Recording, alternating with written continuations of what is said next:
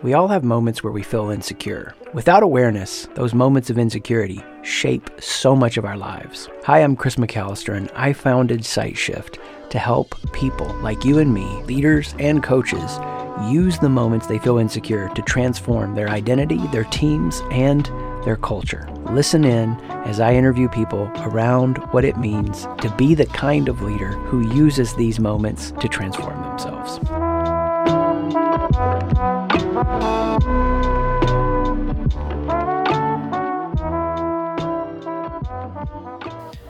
Welcome, everyone. So glad you're here. Today is so fun. This is too easy to rhyme. Jake Klaus in the house. That hit me as I was doing it, dude. Glad to have you. When you got to lay up, you got to take it. Oh, yeah, that's it. Especially dad humor. I got teenage daughters, dude. I got to take all of those when they're there. They expect it. It fulfills the role. Well, what a fun time. I'm so excited about today because it really represents kind of like a new chapter. We haven't even started releasing some of these episodes we're doing with these interviews as we're reformatting the podcast. But as I was coming downstairs today to hit record with you in this session, I don't even know if you remember. Dude, I had you on the podcast 6 years ago. 6? 2017, right? Wow. So wow. 17, 18, 19, 20, 21, 22. Yeah, 6 years, man. Wild. That is wild. That means that it's been 6 years that I've been working and doing all this. Whoa, I thought it was like 5. Yeah, well, and you know how months and maybe it was more like 5.5, but you take it back to that, that time frame 5 or 6 years ago. We're sitting in a park. You were going through our key program. We're chatting through it. And dude, just to see the way that you have lived your truth, pursued this authentic mission, made choices, really, really inspiring. And so pumped today to be with you. Hey, right now, let's get in, like, as they say in the storytelling world, in media res, in the middle of the action. Where do you feel right now that you've got some momentum and you're just really excited and juiced about something? In a lot of places. The business is having its best year that it's ever had by Congrats. All standards and accounts, which is awesome.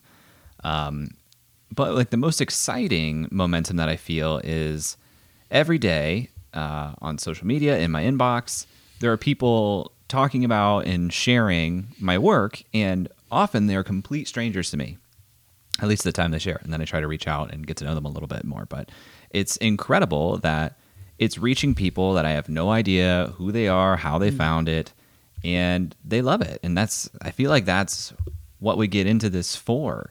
And, like I said, the velocity of that is increasing. And to me, that's a really good sign because a lot of times, as my friend Dan Bennett would say, it can feel like you're walking through the mud with this creative work. And when you start to hear other people talking about what you're doing and it feels more like a pull than a push, that is really, really exciting.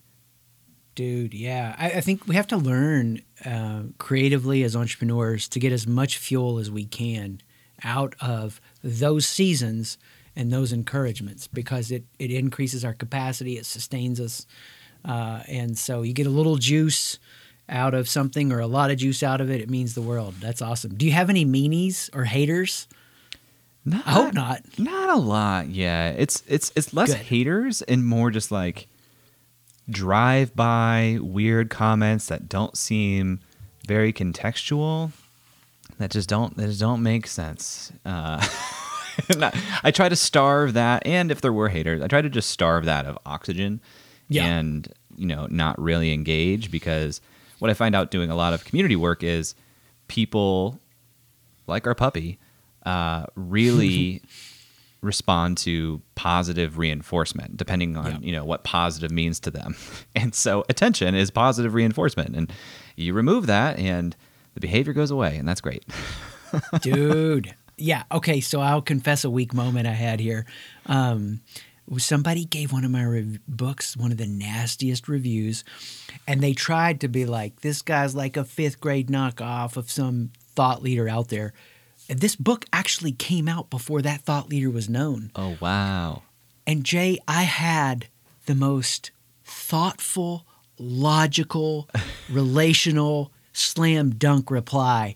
And one of our team was like, dude, do not post that. Do not do that. And my wife was, do not. I was like, okay, yeah. So starving of oxygen. Right on, man. Right on. Where right now do you feel like with the business, with just your own personal leadership or growth, that you're like, oh, here's something I really wish I could improve. I'm trying to get better here. I spent some time this weekend thinking about a little bit longer term thinking and planning as it relates to my work because, you know, I'm a creator. And so I live in this world where it's very constant, short form, you know, just push stuff out constantly and get the dopamine hits and get the engagement. And that's the path to success that we see because we're modeling after people who have built the machines that are their business over a period of usually much longer than we have. And now they have the resources and the capacity to turn up the content machine and go on all those channels. But the earlier creators are people who are just not to that level yet, including me, try to model after that anyway, because that's what we think we need to do. And I tried to step back this weekend and ask myself, but what is the point? What is all this adding up to? Because there is this just this malaise that I feel when I'm creating a tweet or a LinkedIn post or a TikTok video that I know may do absolutely nothing, may do really well, but will certainly be, you know, lost to the ether a month from now. And to me, that's just like such a bummer to have so much of my work in that form have that type of life cycle. So I started to think, okay, so what is my longer term plan of what I want my body of work to look like beyond me when I'm gone? You know, what could the legacy of my work be when I don't need to be here tweeting stuff about it for it to be appreciated and shared and seen? And how does the work that I'm doing today, even if they are tweets, add up to that future? And so that's what I'm trying to think forward on a little bit more and be willing to opt out of certain games that people play and decide, you know, intentionally, what game am I playing? And if that doesn't include tweeting 3 times a day and posting on LinkedIn twice a day, that's okay. That's a game that I've opted out of, and I'll change my models on the backside of that. Because if you don't change your models and you're, you know, inevitably going to compare yourself to other creators, I want to at least compare myself to creators who are playing the same game. Yeah. That's inspiring. You've not, I feel like in a great way, stopped wrestling with the bigger questions. And I love just getting into it. And now I can give the backstory, right? Because people are listening to you and they're like, okay, this guy is doing something. He's impacting people. So, you were in the startup space. And just give us, you know, like a 3-minute bio of, I'm in the startup space. Here's something that started to change for me, and here's the bet I took on myself. Yeah. So when we started working together, I was just beyond the sale of the company I helped co-found, and I was working full-time for another venture-backed startup here in town. And so I was already wrestling with some identity issues of this thing that I really identified with and seemed to give me worth in the eyes of other people is no longer here, and I wasn't ready or willing to just start another startup company myself for the sake of doing it. So what are my options? Basically, you know, you need to take a role somewhere at some level, and it's not going to be founder and CEO. That's what I decided. So that was challenging for my ego, frankly. And took a job, took a role, was learning in it, was enjoying it to some degree. It was nice that my income didn't have to feel so hard or so tied to the results of the business. But I just didn't feel like I was in the right place doing the right things. The best way I can articulate it, if anyone's read The Artist's Way by Julie Cameron, I had like this shadow artist that I was really starting to tune into and feel, but I didn't quite understand it. I was really looking at and appreciating the work of other artists and creators and kind of aspiring to their lifestyle, but I didn't know what that could look like for me. And so I just kind of felt stuck. And that's where I was in 2017 when I was, you know, thinking, well, this job isn't something I want to do long term. I don't really want to start another startup company, but I got to find something that helps me scratch whatever itch is that I'm feeling here. That's awesome. So for people that are listening to this, if they're at that place and they're wondering, what's in me? What's possible? Do I have what it takes? I think I want to highlight two huge pieces, two words that I think reflect you. And if this, hopefully it doesn't, if it reduces you down or feels like it reduces you down, tell me. I think two words, creativity and community, emulate who you are.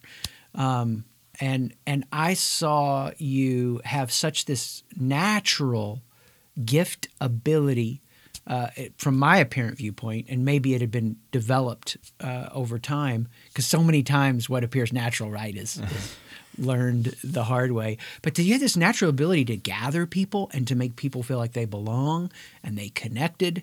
And that was a big theme that I saw show up in your world, this ability to create community. And then this light bulb that flipped on for you about like, no, I am creative. I can be creative. I am a creator. And now you've like brought those two together, which we'll get to that in a second. Do you feel like those two words are good ways of just highlighting some of the big points of that shift for you? Oh yeah, totally. I always struggled up to that point, and still today in some ways, struggled with identifying as a creative person, because I feel systematically we're kind of conditioned to believe that creativity equals, hand-drawn artistry for the most part, or like visual artistry. And that wasn't me. And now I think of creativity, there's creativity in just about anything you can do. Solving problems inherently is a creative act. And we have so many problem solvers in our society who are unhappy with what they're doing, but feel like they're not creative. They don't have options. But really, solving problems is maybe the most purest creative thing that you can do. So yeah, and the work I've done with community over the last several years, almost formalizing or capitalizing on that skill that I had that I didn't necessarily recognize as a skill then, because back in 2016, 2017, we thought of the term community very differently. Now, especially post-COVID, online community is such a bigger conversation and part of the zeitgeist. And I had the skills and experience to tap into that in a positive way. But at the time, we weren't really talking about that. To me, I was just able to make friends, able to, coordinate events and get-togethers and spaces. And most of the work I was doing was in person. Yeah. So interesting. I love how you bridged the gap there, because you had this ability. You could see it so clear. And then, you have bridged that gap, and it doesn't have to be something that we think is either or, but both and. I have to imagine from interacting with a number of people in the corporate space over the years that they're listening to this and being like, yeah, but I'm not creative. And to hear what Jay's really saying there, like I've seen people be creative wizards with a spreadsheet, and so often we want that outlet, right? So there's the guy who's making his own homemade beer, getting into NFTs, and is bored out of his mind at his job. And the homemade brew and the NFTs are part of the stimulation, the excitement. And for those that are listening, you can hear Jay's story. There's more. There's something to pay attention to. Yours may show up different, right? Your words that kind of sum up some of these themes may be different. If you were to go back and talk to that part of you in 2017, and again, no regrets, right? We learned from it all. But you were able to say, hey, man, you're going to do this. And that's going to be great, because however you got to that truth, keep doing that and do that again. And hey, if you do this differently, you'll have some less pain. What would you encourage yourself to keep doing? And what would you maybe speak to yourself and go, let's change this a little? Well, the real unlock was that I started writing regularly in 2017. Actually challenged myself in a deep Seth Godin phase to write every day and ship something every day, which I did for a year. That was also a form of punishment to my readers, so I reeled it back to weekly. But I would continue to encourage myself, like, creative practice, like write every day. This is good. This is useful. What I didn't do soon enough was think about who that was for. And in the beginning, like, let's be honest, it was for me. It was me finding my way and understanding my own thoughts and thinking through my own experiences. But if I want to turn it into a business, and if somebody listening to this wants to have their own, creative business where their work is what's driving the machine that is sustaining you financially, that still needs to provide value for someone else. And the more specific that you are early on into who your message is for, the more successful you're going to be more quickly, because there are more and more people all the time getting out there and creating work and getting in front of people who might be the same people you're trying to reach. And it's as if we're all, looking around us and there's just all of these lighthouses with their own messages, or maybe even, with their own megaphones shouting things out. And the message that you bring to the world that you're trying to help people do is your lighthouse. And you need to be able to shine through all of that other brightness, go through all that other noise, and have people find you. And the more specific you are, it's more likely they're going to tune into that drum beat that you have and say, oh, that's the direction I want to head. And it took me a long time to kind of pick a lane, choose a direction, and things were a lot slower than they needed to be because of it. Man, so true. I mean, the number of ways that I've wrestled with that over the years and done it well and done it poorly, and you can't force it, but to not spend diligent time thinking about it, wrestling with it, seems like a waste of at least some mental margin when the moment's there. You actually reminded me of something, because I forget some of what I've done, right? And in 2012, I think it was. So I went into this work full-time 2015, but in 2012, I blogged every day for a year. Like, I was like, that's what I'm going to do. It was kind of that evolution, right? And those blogs are deleted. They do not live anywhere. Got rid of them? Got rid of them, man. No. I really do believe in building in public and being proud of the work. But 2015, I shifted everything into this focus that we do now, which is on leaders. And I think the messaging would have just been so confusing. But it was rough too. I see a lot of people struggle with this, and I do too, because you have all this progress. You go through these different like phases and evolutions of yourself and your own work, and then you're 4 evolutions down the road, and you even feel like this is it. I'm going the right direction. But you look back on all those evolutions and you try to make sense of them in the way you explain yourself and your work today. Mm-hmm. And it would be awesome if all of that was aligned and made sense to your customers and the reader and the end recipient of whatever you're putting together. And it's probably possible with really good copywriting and wordsmithing to pull those things together, but a lot of times it's just as effective to leave some of them out of your like default story. Yeah. you know, which is so hard to do because you put so much time and effort into that, but it can confuse what you're trying to do now and ultimately not be very helpful. Yeah. It's just coming up a lot in the community now that I'm working with, is people are trying to like draw this straight line from where they've been to where they are today to where they're going, and where they've been to where they are today to where they're going isn't a straight line. And it's difficult to use that as a compelling story to get people to buy in and enroll into your journey if they don't quite understand it. Yeah. Well, and I love that. I love that you're helping people with that, because it's been so rewarding for me to pick places and commit and serve there. And then when that graduation occurs or that evolution occurs, they shift, I shift, we both shift, whatever. Then as we move on, sometimes that work is a part of the whole and it makes sense. Sometimes if I'm going to confuse people, it's been easier to go on. Now, where I haven't done this, is the books. Like my first 2 books, sometimes people order those instead of the other ones. They're like, wait, this is like not what I thought. And it can lead to an interesting conversation. But that confusion factor, I felt like on, finding these 360-something blog posts, whatever it was, would have not been good. What right now do you feel like for yourself that you're just learning to really enjoy about who you are? Another way to ask this would be like, what do you like about yourself the most? And I just think this is a fun way for us to relax with enjoying who we are. Yeah. Well, it started from a place of not enjoying it, I think. There's a short answer and there's a slightly longer answer. I'll give you a slightly longer answer. Oh, good. Longer ones are juicy. In approaching a new project on YouTube, I started digging more into people who are doing YouTube really well. And I thought, why not go straight to the top? Let me study Jimmy Donaldson, aka Mr. Beast, who has like the biggest YouTube channel on the planet, almost 100 million subscribers. And I just started listening to interviews with him. He was on Colin and Samir a little over a year ago, and it was a really long episode.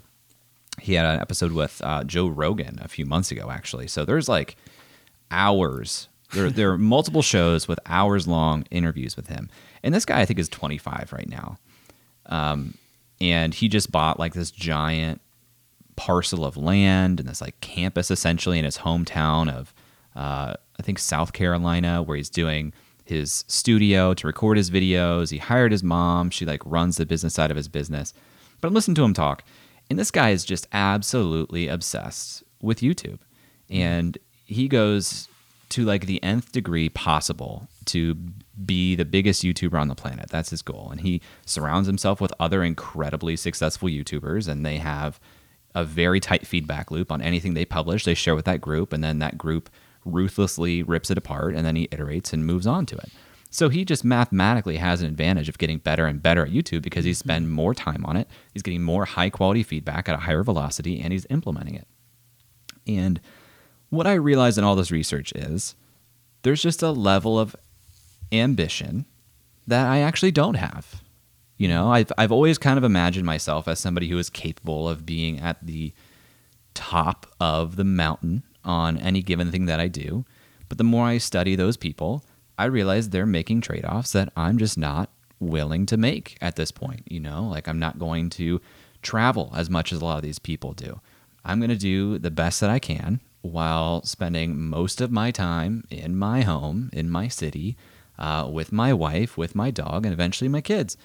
And I've had to reconcile a little bit what that means for my ambition, for the business and the work that I do. And I think that's a positive, realistic thing. I don't mean that to be like needlessly limiting, but I want to be kind of practical. And as I've had those realizations, I've also stopped shaming myself for doing things I really enjoy, like watching hours of The Walking Dead in the evening, because I love narrative and story and I enjoy it. And doing things I enjoy that aren't quote unquote productive are okay. And that's kind of where I'm at right now. It's like, well, you know, I'm going to do the best I can. And I'm enjoying right now getting up earlier. So I have a couple more hours of really clear-headed, good time in the morning. But I look forward to 5, 6 o'clock when I can basically stop working and do really easy, mindless things. Yeah, dude. Okay, so I'm going to tell you something I don't think I've ever said on a podcast or out loud. I'm just trying to remember, but I don't think I have. I would say the happiest, most fulfilled, balanced, and massively successful CEO founders I've coached, you'll never know their name. They're not on social media. They don't want to be. They take a day a week and they have some business they bought that is their hobby too. They have their other businesses, but they just bought their hobby as a business so they could go do it tax-free. And they do that a day a week, and they've made and built a life that has this fullness and richness to it that they really, really enjoy. And they're still some of the most savagely brilliant people in their execution, their discipline, their thinking, their leverage abilities mentally. And so I think we glorify this person who just bangs their head against the wall with effort. And so I'm on the other side of that now. My second kid will go to college in the fall, and third will be just a couple years away. And dude, I do not regret, the ways that I've gone all in on my mission and given it my passion, but also these boundaries you're talking about. That's totally. Track. It kind of just relates to what I was saying earlier about I'm trying to find better alignment for the actual realistic, still ambitious, but realistic Sure. life that I aspire to, Yeah. and the models that I'm following. Because it's if you just model after somebody who's making trade-offs that you're not willing to make and living a lifestyle that you're not willing to live, you're not going to be able to get the same results. It just doesn't really make sense. Of course, there are probably, outliers and exceptions to this, but on the whole, I think that misalignment is what causes a lot of unhappiness in people because they try to compare results to results without comparing inputs to inputs, and Yeah. that's not fair to yourself. Yeah, I love it. I mean, I think, we could pause the recording and talk about our biggest ambitions, where we'd want to be 40 years and in the next 2 years. And I believe a lot of people listening to it would be like, that's crazy. I would hope to dream something that big for myself. And we would encourage them to dream that. But the way I like to think about it is like, I don't feel like I've touched 5% of what I could touch in potential impact in my mission. I watched Dave Chappelle, his Duke Ellington award show last night. Did you see that or No. yesterday? It's on Netflix now. Incredible, masterful wizard. I'm watching him going, I haven't touched 5% of my potential. I'm inspired by that, right? But I don't want to compromise certain values to get there. Yeah. And I'm hearing that in you, and that's inspiring. What right now do you feel like, and this may be hard to nail down and define, and no worries if there, but as you think about like these future dreams, these big questions, because I wanted to come back to this that you said you were wrestling with, like not being on Twitter, how permanent, when I'm gone, what's the legacy, as you're kind of like wrestling with some of this big stuff and at another frontier you're expanding into, what does it look like for insecurity to show up for where you are now? Where would there be that self-doubt or uncertainty? I mean, the critic that I always hear in my head is just constantly asking, like, is this any good? Anything I make is just like, but is this even any good? And my standards keep going up and up, and the answer, like most frequently, is no, it's not. Got to do better. And that feels like also a never-ending goalpost. But when I have the answer of no, it's not. Got to do better. Got to do something different, I often feel this resistance. And so I ask myself, is this resistance like me being a petulant child with myself, or is this resistance indicative of I'm not actually in alignment for where my interests are and what I'm doing here? Am I trying to convince myself that the thing I should be doing or the way I should be doing it is this, and I'm resistant to that because it doesn't sound interesting to me? And I have a really hard time disentangling those two things a lot of times, because as I start to do this longer term thinking, it can resemble a puzzle, and that can be a positive thing. It can also be a negative thing because I can find solutions to a puzzle that make logical sense, but don't necessarily make aspirational sense, I guess. Mm-hmm. Where it's like, okay, this would work, this could work. I could see how that would all align and, happen, work, go according to plan. But if the actual journey of that is not exciting to me, then it's not really going to work. And I find myself in that space a little bit lately. Thank you. I appreciate the vulnerability. I think that's such an honest way that expresses it that I think can help people put words to, is this something that I'm – it's the marriage for me of contentment and ambition. I always want to get better. I read the stuff I wrote a year ago and I'm like, yuck. It's the Ira Glass thing, right? How your taste gets better. Yeah. But then also too, where am I tricking myself? Is this something I really want to be doing 6 months, 2 years, 5 years from now? And I've tricked myself before. Yeah. So I could do it again. I was just listening to an audiobook and they quoted something by Peter Thiel. And I'm not a big Peter Thiel fan, but it made me think longer term. He basically said a lot of people are chasing growth and they're avoiding the most essential question, which is, will this thing exist in 10 years? And if the answer is no, then it's probably not worth it to do that right now, even if you can achieve quote unquote growth. Because if it's gone in 10 years, then, and you're focused on a long-term view, that's not really meaningful effort. And of course, there's all kinds of things you can take away from experiences like that. But Sure. it made me think, sometimes we get so caught up in the day-to-day hustle in the weeds that we forget to ask, like, is this even adding up to something that matters to me, to other people? That's a really essential question to ask. Yeah. I would not want to take somebody out of the internal conflict that question elicits on the front end, at least. I don't have to leave them in despair for a long time. Yes. But that, and there are thinkers like that. Yeah, me too with Peter Thiel. I only track with injecting yak blood into my veins. I do that. I learn from him. No. I get what you're saying. But he does ask some provoking questions that, I'm challenged by also. And I think we live in a world, a lot of the interviews I'm doing for this series on the podcast aren't necessarily people that are like sharing such a similar world like me and you in this creator space. And I think we live in a world where you can trick yourself with the motion of it, thinking, it's actually heading somewhere. What do you think right now is an encouraging message that people that have listened to this and they're like, I wonder if there's a potential for creating in me? I think you've got such a powerful, strong voice in this world. What do you think something that they could hear from you that would just be encouraging to take a first step, go deeper, wherever you want to take it? I think creativity is one of the, if not the most human thing that we can experience and put out into the world, and I think we all have it.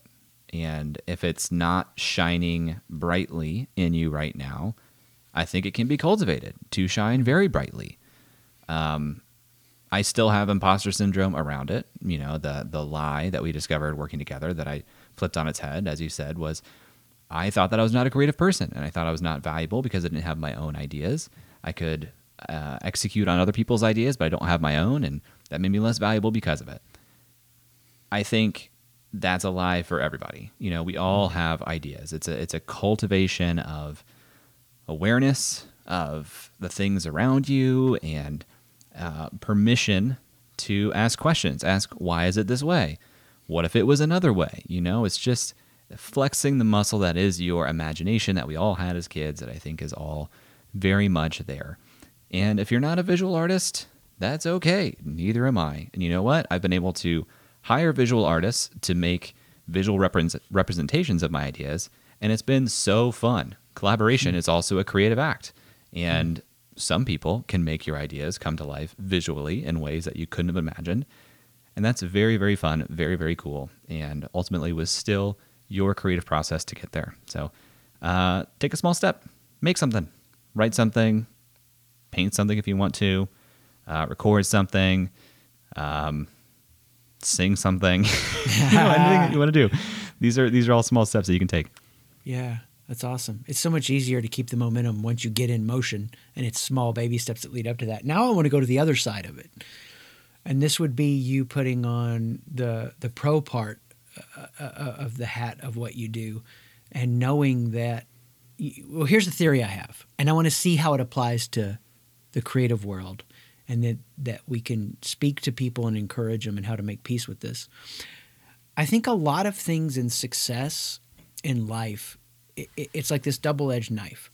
So there's way more potential than people realize. For people that are listening to this going, hey, Chris and Jay are having an impact. There's not enough. The pie, it's like on the Truman Show where the teacher pulls down the map and he's like, I want to be an explorer. She's like, we already found it all, because they wanted to keep him there, right? Most people I've come across that have a little bit of social intelligence and, any kind of awareness that they could build on, they probably have about 100K at least in their network, just in putting together something they can do. And that doesn't feel crazy to me. Okay, so that's one side of the knife. Does that part make sense before I get to the dark side of this? Okay. On the dark side of this, I think every industry lifts up the big winners and goes, you can have this too. And that I don't think is true. No. right? Yeah. I think that it's almost like it's like porn. It's like most of you aren't going to have this. How would you speak to that in the creator economy? Because on Twitter, it's like, here's a thread. I did these 3 things. I made all this money. You can too if you do these 3 things.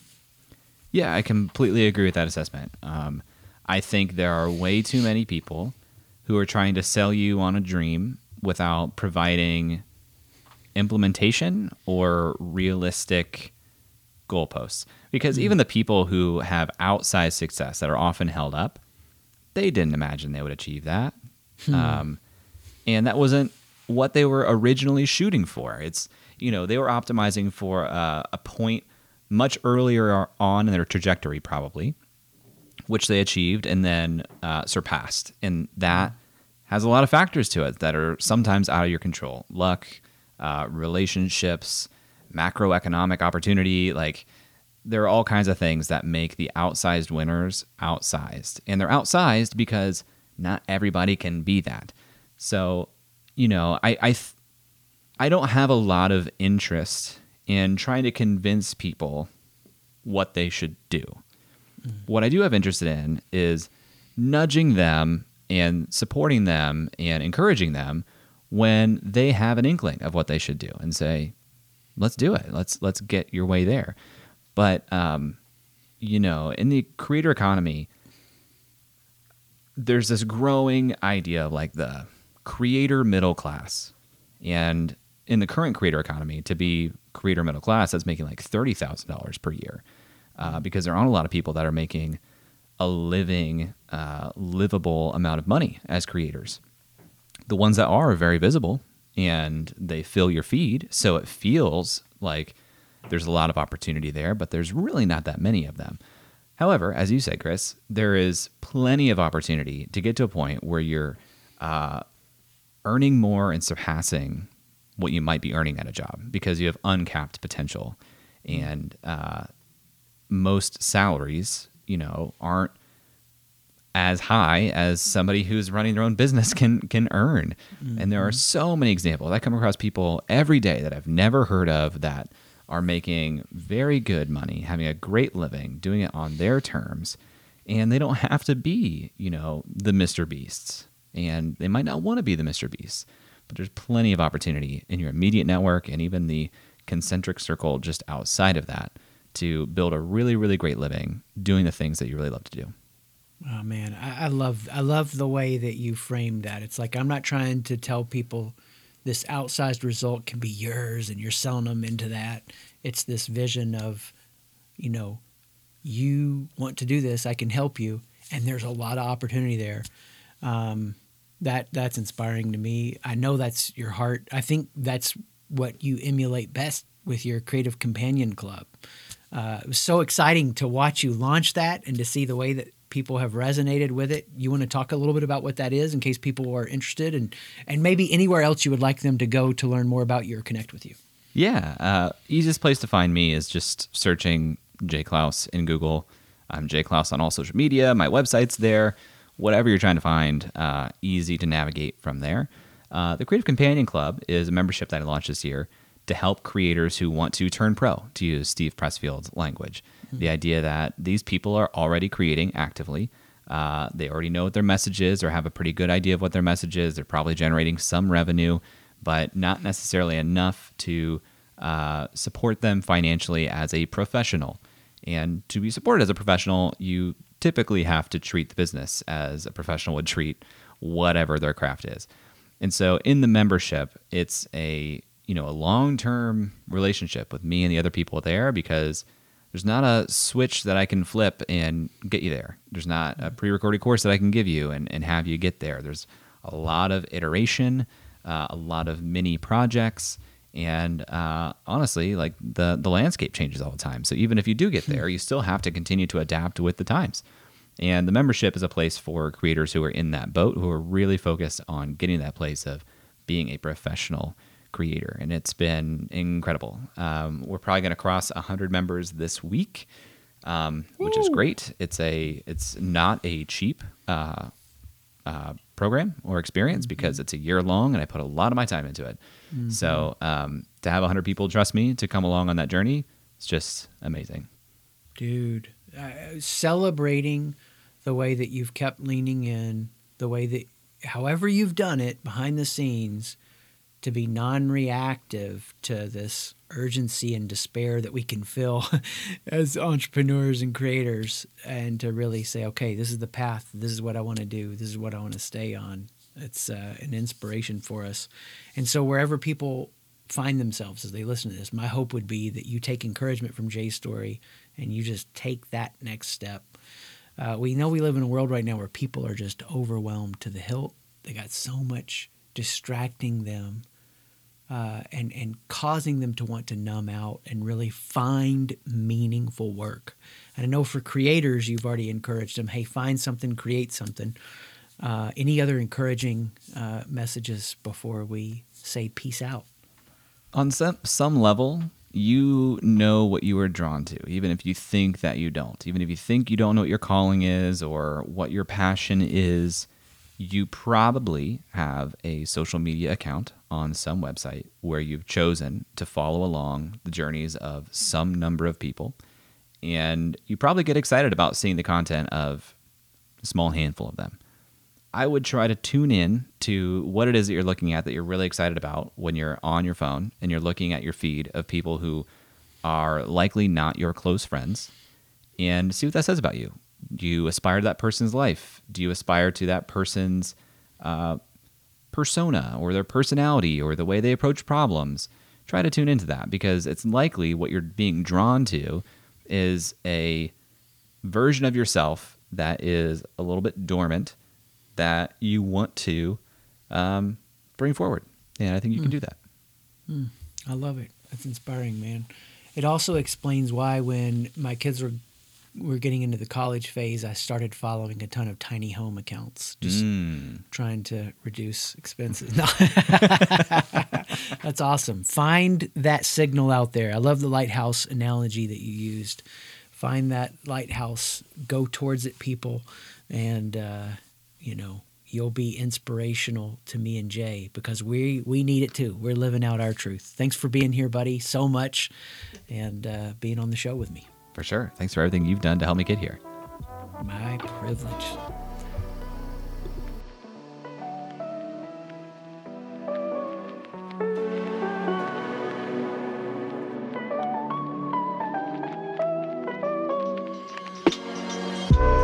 Thanks so much for being here. You know that self-leadership is difficult. And as you listened, if you found within yourself a desire for more awareness for yourself, your team, or your culture, or the people that you would guide as a coach, you can find more at sightshift.com, SIGHT shift.com, to take the next step.